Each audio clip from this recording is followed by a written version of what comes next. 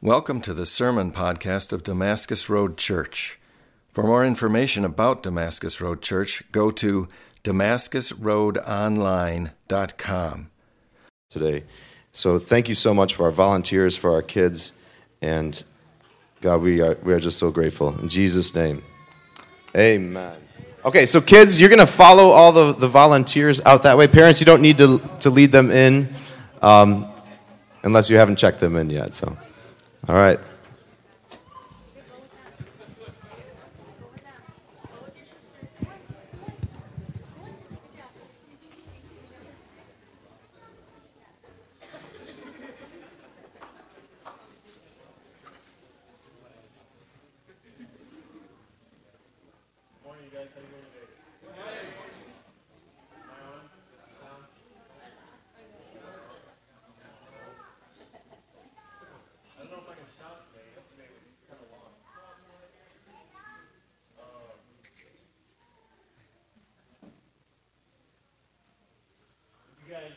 Stand with me while we open God's Word and hear from the book of James this morning. Great, here we go. Good. We're going to be in chapter 5, starting in verse 7. These are the words of the Lord. Be patient, therefore, brothers, until the coming of the Lord. See how the farmer waits for the precious fruit of the earth, being patient about it, until it receives the early and the late rains. You also be patient. Establish your hearts, for the coming of the Lord is at hand. Do not grumble against one another, brothers, so that you may not be judged. Behold, the judge is standing at the door. As an example of suffering and patience, brothers, take the prophets who spoke in the name of the Lord. Behold, we consider those blessed who remain steadfast. You have heard of the steadfastness of Job, and you have seen the purpose of the Lord, how the Lord is compassionate and merciful. But above all, my brothers, do not swear, either by heaven or by earth or by any other oath, but let your yes be yes and your no be no, so that you may not fall under condemnation. Let's pray. Deal bountifully with your servant, that I may live and keep your word. Incline my heart to your testimonies and not to selfish gain. Turn my eyes from looking at worthless things and give me life in your ways. Remember your word to your servant, in which you have made me hope. This is my comfort in my affliction, that your promise gives me life. God, give us life by your word. Through your Holy Spirit, God, we pray that you would cause us to treasure your word in our hearts and cause it to change our lives, to hear your voice, to follow your invitation, God, and to follow you in this world. God, we ask for your grace this morning as we listen and as we aim to be taught and transformed, God. We ask this through Christ our Lord. Amen. Amen. So, at the risk of repeating myself again and again and again, I just want to give you a little kind of tagline that I'm going to keep coming back to. And this has something to do with the book of James as a whole, and it's been some difficulty for me reading this, actually. It's been a challenge for me. The book of James and the message of the book of James has been a challenging word for me to hear, and it struck me as sobering, and it's taken me a while to appreciate it and to hear it as gracious. But I want us to hear today that hard words from God are still gracious words. They're still words from a gracious, loving, and compassionate God, even if they're hard, even if they're challenging and difficult.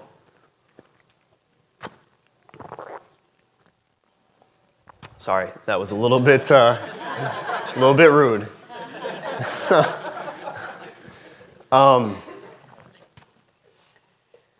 As Christians, we believe that Jesus is the Word of God.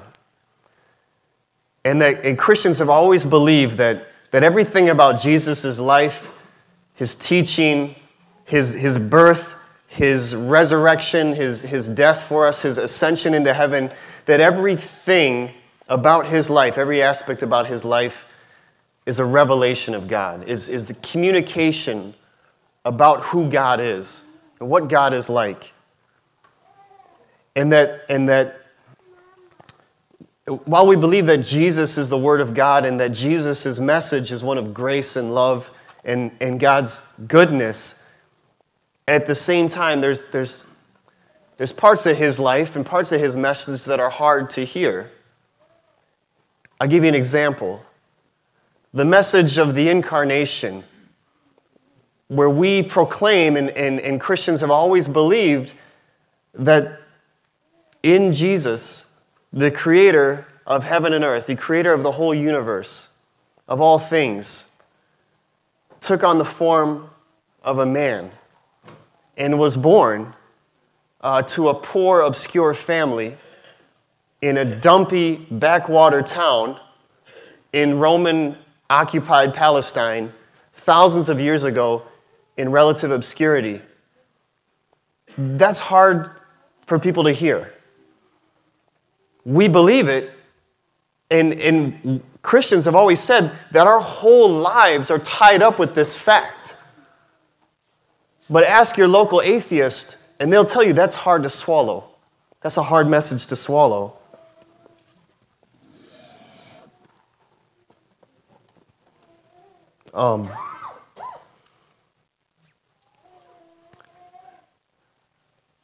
Think about, I'll give you another example. Think about in Jesus' day, when you have all these learned scholars and theologians who study the Bible, study the Old Testament, study the traditions of their faith.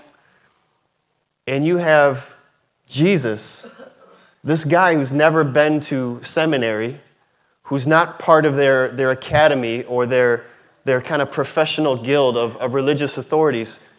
He comes to them and he says, this Bible that you study day after day after day after day, it's all about me. And here I am, and you don't see it. You don't see what you're supposed to see. That's got to be offensive. These guys have given their whole life to study and to try to understand. And here's this nobody telling them that the whole Bible's about me. That's a hard word to hear. If you think about Jesus' words to like the chief priests and the religious authorities and the pillars in the community of faith, these people that everyone looks up to, and Jesus says to them that prostitutes and tax collectors are going to enter the kingdom of heaven ahead of you. That's a hard word. That's a rough message, but there it is in Jesus' mouth. And you'd be hard pressed to try to say that Jesus is not gracious, that he's not loving, but there's that hard word nonetheless. And so, what I want us to hear today is that even though James has difficult words, a difficult message, I want us to hear that the giver of that message is a gracious and compassionate God, and that God doesn't have any objection to giving hard words to his people. And I can appreciate a guy like James. He's not campaigning for public office. And he's not writing a smooth message that's going to pull well with people. He doesn't need you to like him. He's under obligation. He's got to testify truthfully to the church. And, you know, personally, this is probably the first book that we've gone through as a church where I've felt like I'm taking some of the punches. And I'll explain what I mean by that is I know that the Bible is nothing if it's not controversial. there's a lot of people that they get upset about all the violence in the Old Testament and the warfare. And quite frankly, that doesn't bother me because I'm not a Canaanite. I know that a lot of people take offense at what the Bible says about gender and gender roles and marriage and divorce and human sexuality. And quite honestly, that doesn't bother me. That doesn't bother me. But James, he goes and he starts talking about good, law-abiding, middle-class church people. And that bothers me. Because I find he's talking about me now. He's talking about people who can't control what they say, who can't keep a rein on their tongue, who gossip and who grumble about people. He's talking about me. He talks about people who live in luxury and self-indulgence. I can't think of a better phrase to sum up the American dream. Living in luxury and self-indulgence. He starts talking about rich people. And I would love nothing less than to say, he's not talking about me because I'm not rich. And maybe according to the IRS, I'm not rich. But according to the Apostle James, I qualify as rich. I do. I know that. And so I find myself in the crosshairs, under the gun. And I know these are hard words. And quite honestly, at this point, there's no way for me to sidestep it and say that, that's not, if you look at the Greek, that's not really what that means. That's bogus. It's bogus. There's ways to try to avoid what the Scripture says, and I think that's one of the importance of having what they call a doctrine of Scripture, having an approach to the Bible as a whole, so that when parts of it come at you, that you can't dodge it, that we can't ignore it like it doesn't say what it actually says. And I think as confrontational and as sharp as James can be, he's coming across, he's writing to the church, he's writing to bring about a change in his hearers. He's trying to foster change in the people that are hearing him. And I don't know if I should be encouraged by the fact that I feel like he's yelling at someone else before he yells at me. Like he wrote this to a different church, and I'm reading it kind of secondhand, but at the same time, he's writing still to us. He's writing to the church, and here we are. And it's not as though James is just yelling at people. He's not just putting people under the gun. He's not trying to strong-arm people. This whole book, this whole letter is a call to encouragement. He's trying to encourage the church to persevere, to endure, to strengthen what's weak and what's failing. And it's a testimony to the fact that even in the church, we find a discrepancy by what it ought to be and what it actually is. Do you know what I'm saying? How the church is actually supposed to be. How we're actually supposed to be disciples. How we're actually supposed to love one another. And what we actually do. And that's, I don't see how that's other than God's grace and kindness to address that. And to not try to, just put a veneer over it like everything's fine when it's not. It's God's jealous, faithful love to be like, you're my people, and I want you, all of you. And I'm not going to be quiet until. So it's the grace of God to say, what you do matters. What you practice matters as much as what you preach, maybe even more. And when those things don't match up, when what you say you believe and what you do, when they don't match up, that's a problem. That's a problem. And so So today, James starts off, he calls us to be patient, to endure, to be long-suffering, to be steady in light of the Lord's coming.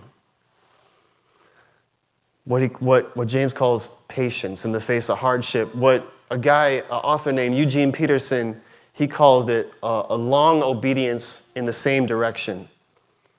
And this way of life, it only makes sense in light of the Lord's coming. So he says, be patient, therefore, brothers, until the coming of the Lord.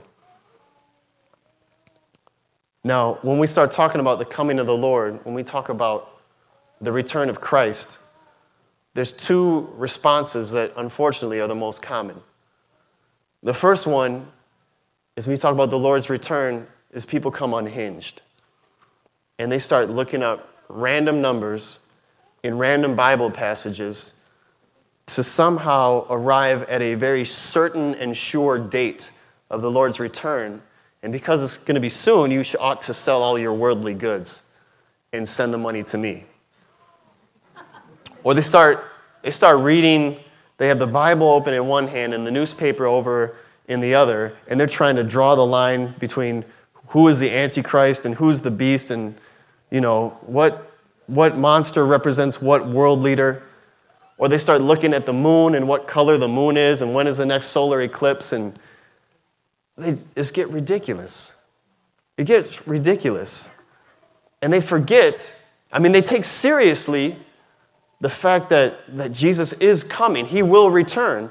But they forget and don't take seriously the fact that God calls us to be patient in the light of that. And if you really believe that that we're living in the end times, that's good, because we are. And we have been living in the end times ever since Jesus rose from the dead and ascended into heaven and made the promise, I'm coming back. Since that day, over 1,000 years ago, we've been living in the end times. And it's always been closer than it ever has been before. But there's a call to be patient. And I think the other response, which is probably more likely in this congregation, is one of ambivalence. Is that when people say the Lord's coming back, we say, yeah, that's right, yep, cool. Can we stop talking about that? That's weird. The church, throughout its entire history, has always confessed that we believe that Christ will come again to judge the living and the dead. But there's a difference between believing it and yearning for it and wanting it. And the illustration that James uses is one of a farmer he plants crops and he has to wait. And there's nothing he can do to make them grow any faster. It doesn't matter who the Antichrist is. He has to be patient. God gives the rain. God gives the growth. But it's not as though he's just waiting and it doesn't matter. He's banking his whole life on the fact that the harvest is coming. Otherwise, none of the patience, none of the waiting makes any sense. He needs those crops to grow. He needs that harvest. Otherwise, his life is wasted. And I'm afraid that Christ's return doesn't have that same reference point. It doesn't have that same weight for us as it does for the farmer who's waiting and longing. And here's how this applies to our lives, is that forgiving someone who's wronged us, who's hurt us, having forgiveness for them, it only makes sense in light of the Lord's return. Humbling yourself and showing preference to others, that only makes sense in light of the Lord's return. The call to stay faithful when it doesn't immediately benefit you, it only makes sense in light of the Lord's return.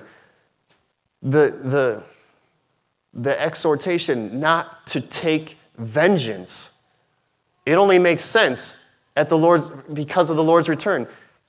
Because if Jesus is not coming back to right all wrongs, to wipe away tears, to make good on his promise, then all we have is the here and now.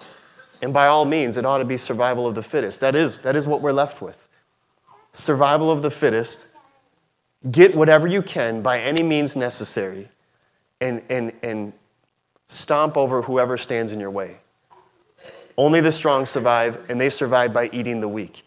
If that's all we have is right here and right now, then by all means, that's how we ought to live.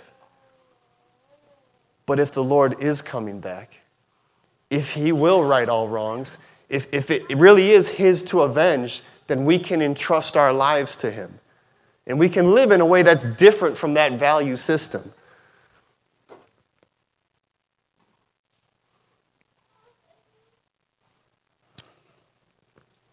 I think the danger for us is we get too settled here. We get too comfortable here. And it's easy either to forget or to ignore how messed up the world actually is. To get too comfortable with the present state of affairs. For people like me and others who are rich in the world,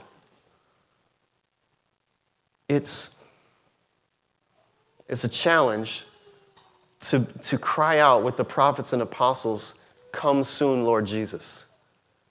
Right? To be able to cry out like with David in the Psalms, "Come quickly to save me."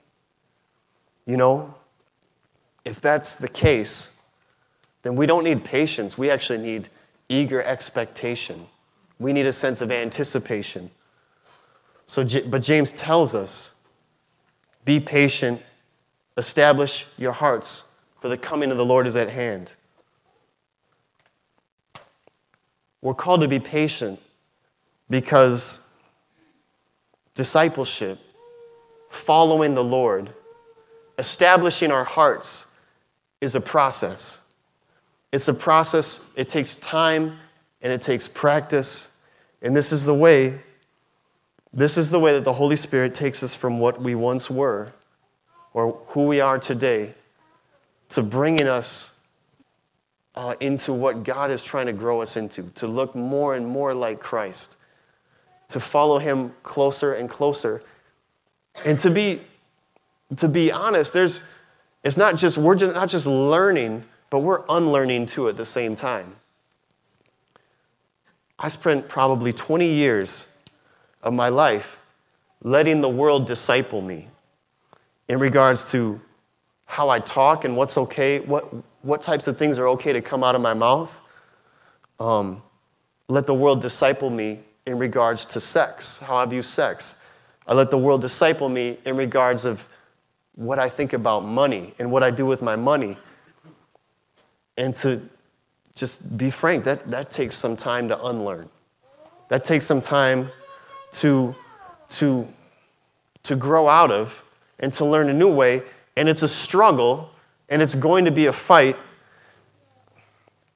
And the ways that I've experienced God's victory in my life over sins, it's amazing and it's good, but at the same time, it seems like the more God gives you victory over sin, the more you see how much left there is to address.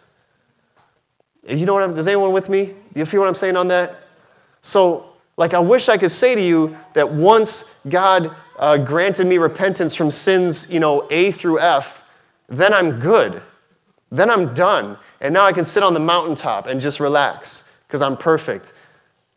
Unfortunately, I'd love to say that's the case. Unfortunately, it's just not. The more we grow out of the things that once entrapped us, you know what I mean? The things that once dominated us, the more that we see what's really under the surface is still messy. We still need God's grace. We still need repentance. And I'm afraid there's no end until he returns. There's no level of perfection that we can say, I'm there. And that's the I guess that's the dilemma of sanctification. And we see this again in the scriptures. You know, I'm not pulling this out of thin air. Think of in the book of Isaiah, the prophet, he's in the temple, he sees a vision of the Lord in all his glory, and he immediately gets scared. He says, "Woe is me, because I'm a man of unclean lips, and I live amongst a people of unclean lips." He says, "I'm in trouble because I've got an extremely foul mouth, and I've seen the Lord, and it's not good. This ain't right. This doesn't match up." When Jesus calls Peter to come and follow him in the Gospel of Luke, Peter says, he falls down at Jesus' feet and he says, "Get away from me, Lord, because I'm a sinful man." So God calls us to be patient until the coming of the Lord, to establish our hearts, to make strong what's weak, our weak and divided hearts. And the way we do this, we encourage one another.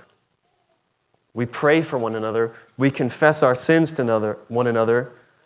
And we show patience to one another. And James tells us, do not grumble against one another, brothers, so that you may not be judged. Behold, the judge is standing at the door. So as we individually are a people in process, we are getting discipled, and it's not immediate, it's not instant.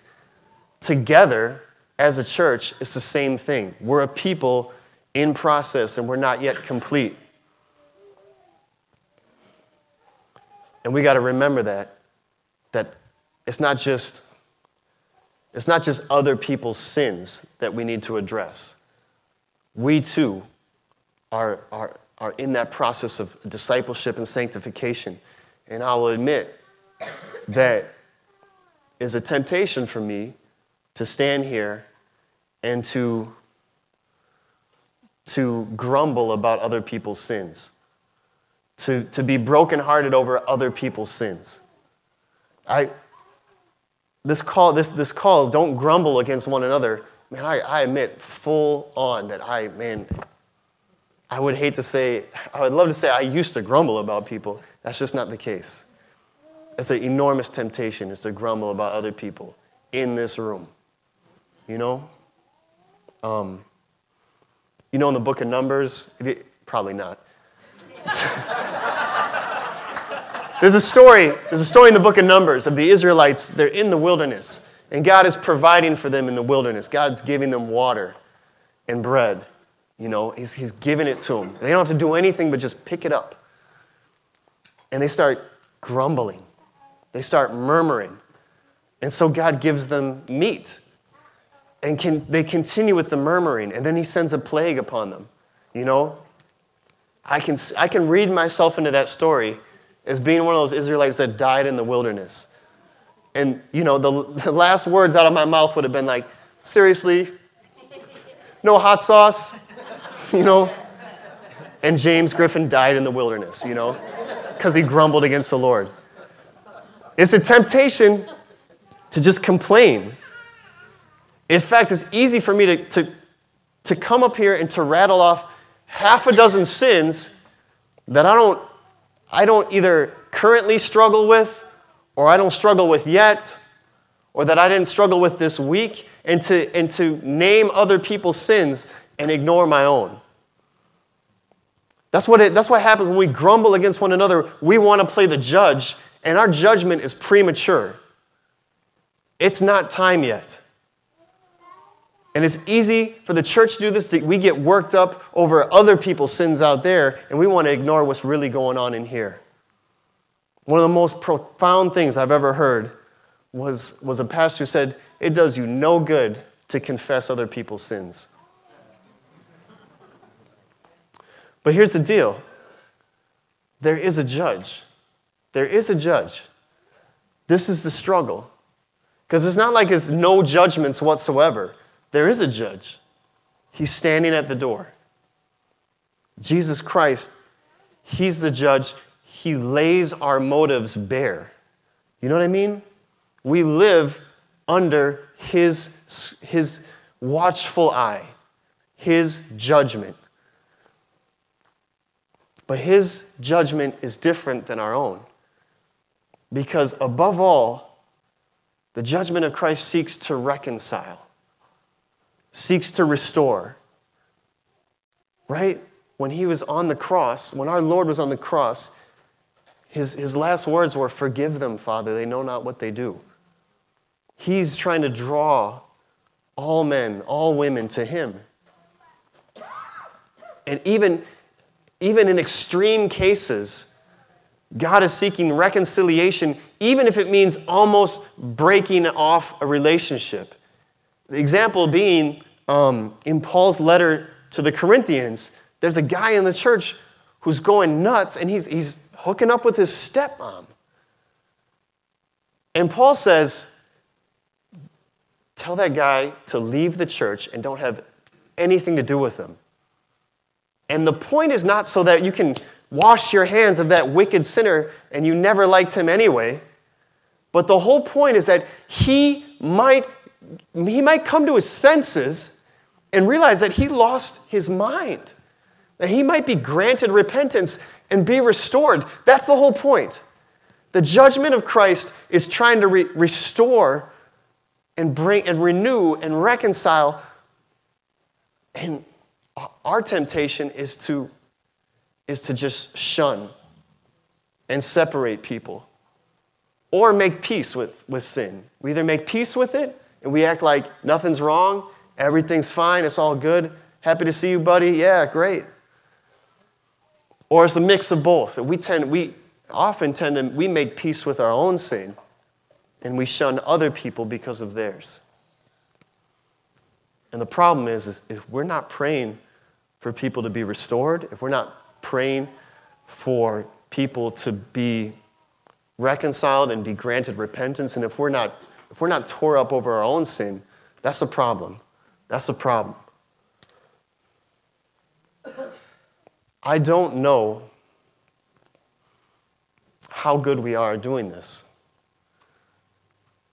I think we either tend to just act like everything's all good, there's no problem. Sin it can be something we don't really talk about. We don't want to name it. Or we pick like 4 or 5 sins that we think are extra, worthy of condemnation, and then we're just going to harp on those. I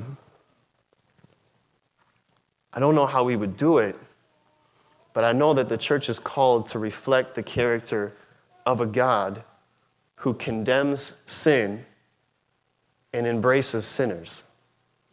I wish I could tell you I have a 3-point plan. I don't know. I know it would be a miracle if it happened. But that's what we're called to do.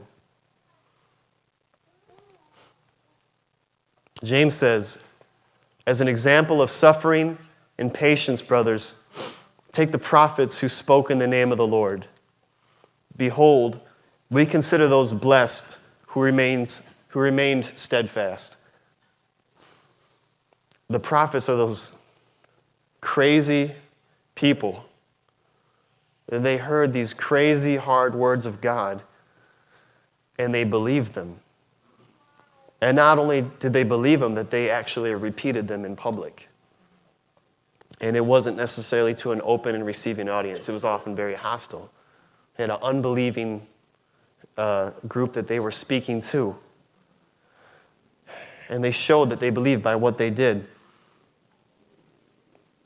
And James says we're supposed to see in these people an example of suffering. And I guess if they're supposed to be an example to us, then that means we're supposed to imitate them.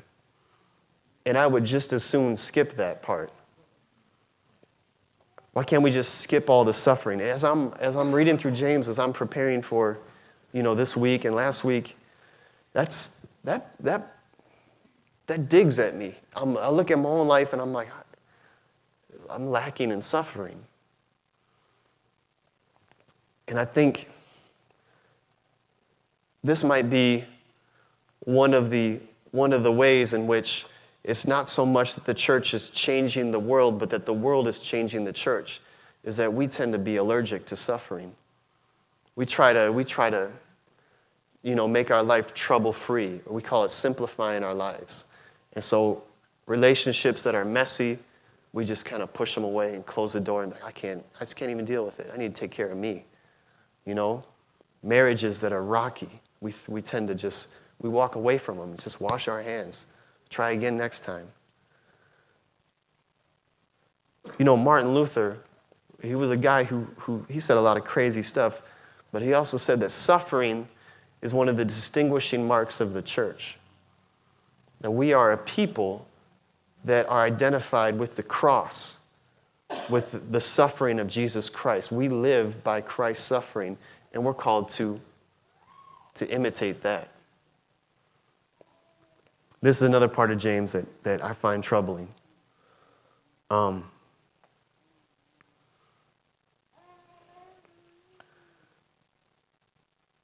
James says to me and to other people like me that we consider those blessed who remain steadfast. As I was coming up to this, some weeks ago, I heard a song on the radio, and I looked it up because I didn't know who it was. It's a guy named Big Sean. And it's got Kanye West and it's got Drake. Yeah, I recognize them. I didn't know who Big Sean was. And the song goes, he's like, I'm way up, I feel blessed. And the whole point of the song is I'm rich, I have, many sexual encounters with women, I'm super wealthy, everyone knows who I am, I'm living the high life, I feel blessed. James says, we consider those blessed who remain steadfast. He's calling us to endurance in this world, in hardship, in suffering. He's saying that's true blessedness. He's redefining what people consider to be blessed. Typically, when we say, I'm too stressed to be I'm too blessed to be stressed, James says that's not quite how it works. The trouble is, do we also believe this? Do we believe this? Do we believe how he defines blessedness? Enough to act like it. Enough to invite some uncomfort into our lives. I'll give you a quick example personally. Things that have proven to be contentious points for me. My time, my relationships, and my money. And the time and the relationships that go together, because I go to work, I come home, and in the past, I've struggled immensely not to just shut the doors on my life and say, please stay away. I don't want you coming over. I don't want to deal with your stuff. I got my own problems. I could care less about yours. Shut the door. Leave me alone. You know what I mean? Even to the point that it gets to be an argument in my house. Because my wife, she'll make plans. Hey, these people are coming over, and then you got to go help this guy build this thing. And I'm like, damn, I already worked 40 hours this week, I'm already getting up early. Why can't I just rest? Why can't I just relax? But to understand that my life and my time is not mine alone. That we're called to pour our lives out on behalf of others, to open up, and to let people who maybe don't think the exact same way as we do or don't live the exact same way as we do, who aren't comfortable for us, to make room in our lives, to open ourselves up and embrace them and be family, Money is another one. I get my check. I used to get check. We don't get check stubs anymore. It's all electronic. But I look at my check stub and I'm like, this is gone, the government took this, the government took that, the union takes this. Man, that's a lot of money gone from my check. And the temptation is to be like, whatever's left over, man, that is all mine. All of it. And I've heard from so many people, neighbors and coworkers, oh man, the church, they say that, God loves you, but eventually it just comes to, they just want your money. I wish that was all they wanted. If the church only wanted your money, that would be nice, right?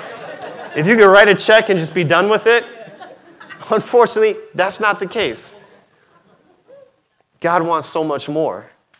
And this It's opportunity, right? To give sacrificially, to be generous, to say, honestly, man, this check that I wrote out, I want this. I want to spend this on something else. I want a table saw, or, I want a compound bow that's $1,000, or, whatever it is. I want those newest Nikes. It's an opportunity to deny to say no to ourselves. That's hard to do.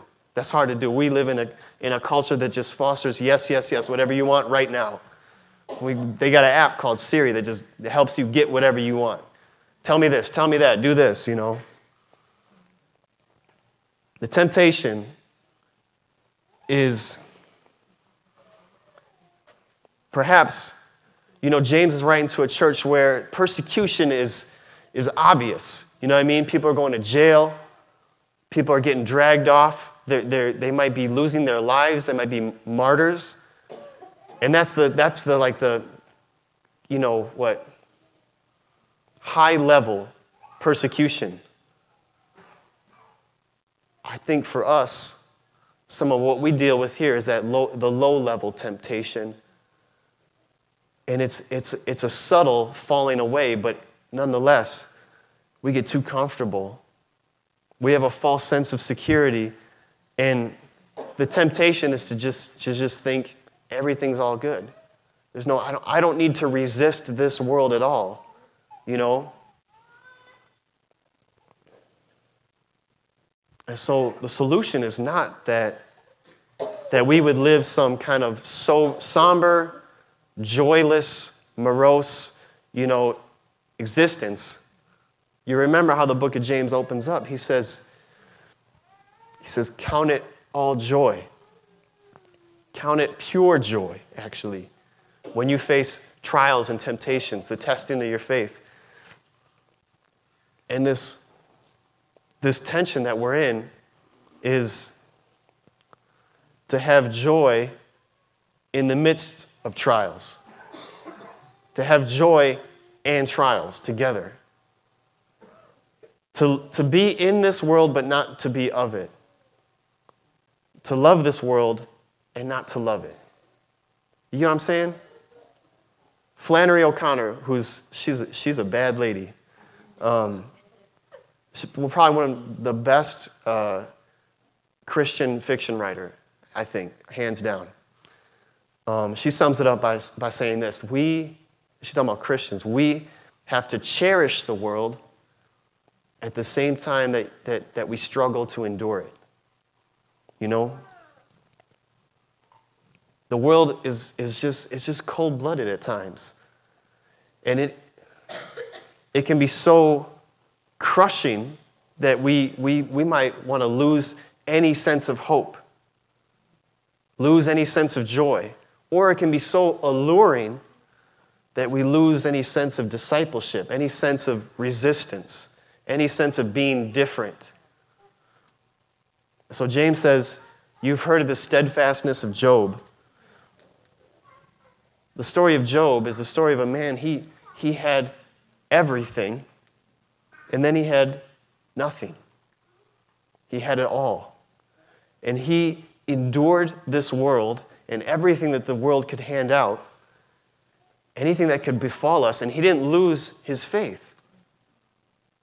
And he wasn't quiet about it either. It wasn't just life is peaches and cream. I'm just looking heavenward. This man had a lot of words to say. A lot. He had a lot of outrage, a lot of crying out, questioning God. He wanted to put God in the witness stand so he could cross-examine him. But he had faith too. He didn't lose that faith. And Job is like, you marry this outrage with the world and how things are not right, with this ruthless faith that continues to trust even when things don't make sense. Is not taking comfort from cheap little pithy slogans. He's angry. He's upset. And in the end, he doesn't get any explanation either. But he gets God. God comes to him. And he doesn't get an answer, but he gets God, and he's comforted. That's enough for him. And James says, and you have seen the purpose of the Lord, how the Lord is compassionate and merciful. Oh, how the Lord is compassionate and merciful. Otherwise, this is all hopeless, and you should just go home and live it up.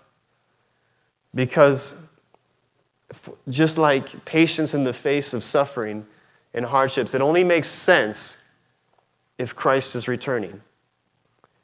And so this call to obedience, this call to repentance, this call to discipleship is possible or even imaginable if God is compassionate and full of mercy. Otherwise, it's hopeless. We're done for. Because none of us has arrived and none of us has been perfected. And somebody said it like this German pastor named Dietrich Bonhoeffer, he was a boss. He was such a good Christian that the Nazis had to throw him in prison. He said there's 2 errors you got to avoid. One is the preaching of cheap grace, which means you preach grace without a call to repent. You offer people the forgiveness of sins without even having to confess them. That's not real grace. That's damnation.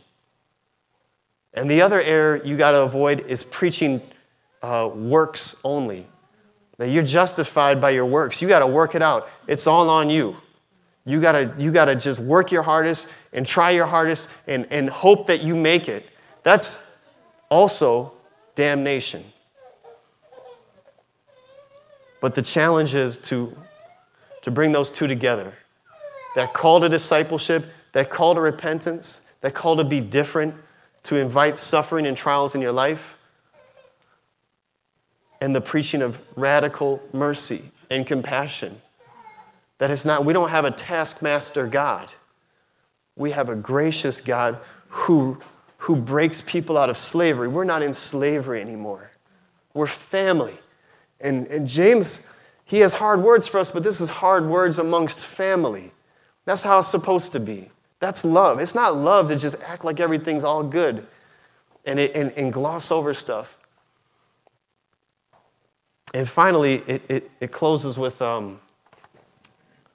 think I left this part out. Above all, my brothers, do not swear either by heaven or earth or any other oath. Let your yes be yes and your no be no. Just real quick, because I know kickoff is at noon. If you're a liar, please do not bring God into it by swearing, I swear to God. I swear on my mother's grave. I swear on a stack of Bibles.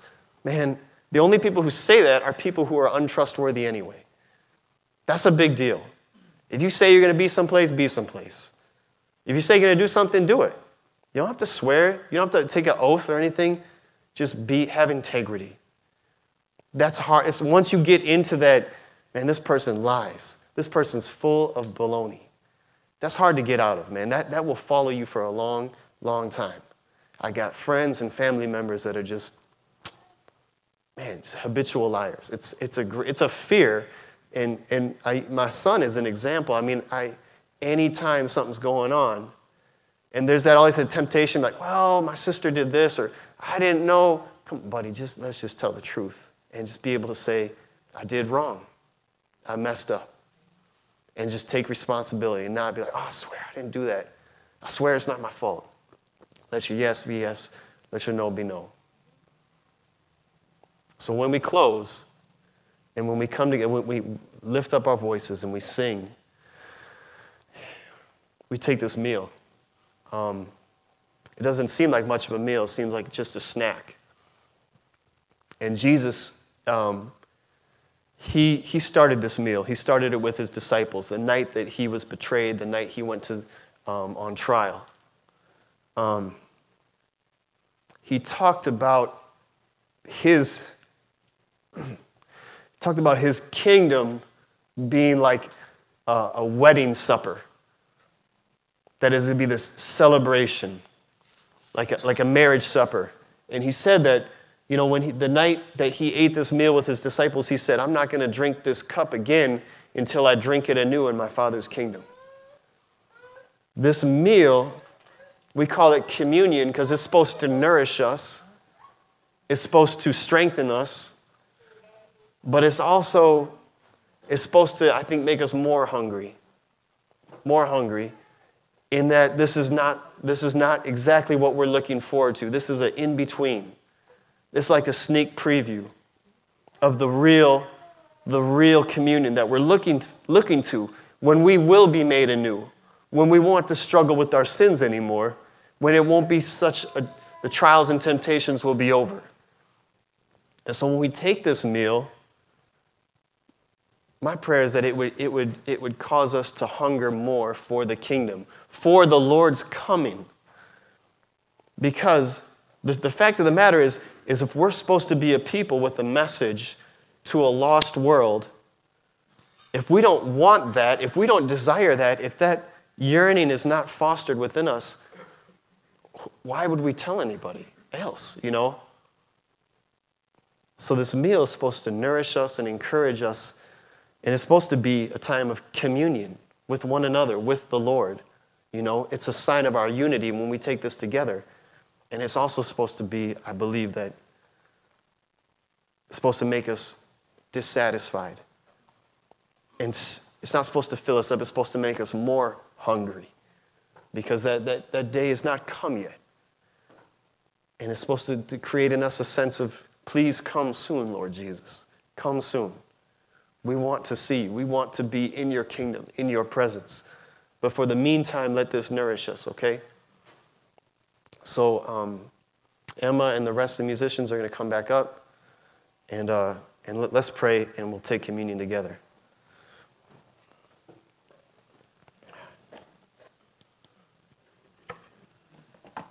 God, we thank you for this day that you've given us. Thank you, God, that you have made us family through your Son, Jesus Christ, through his death for our sins, through his resurrection, giving us hope of eternal life with you, God. In the meantime, Lord, help us to learn what it means to follow you in this world, to walk against the grain and to swim against the stream. God, I pray that you would just encourage us and give us grace to make room in our life for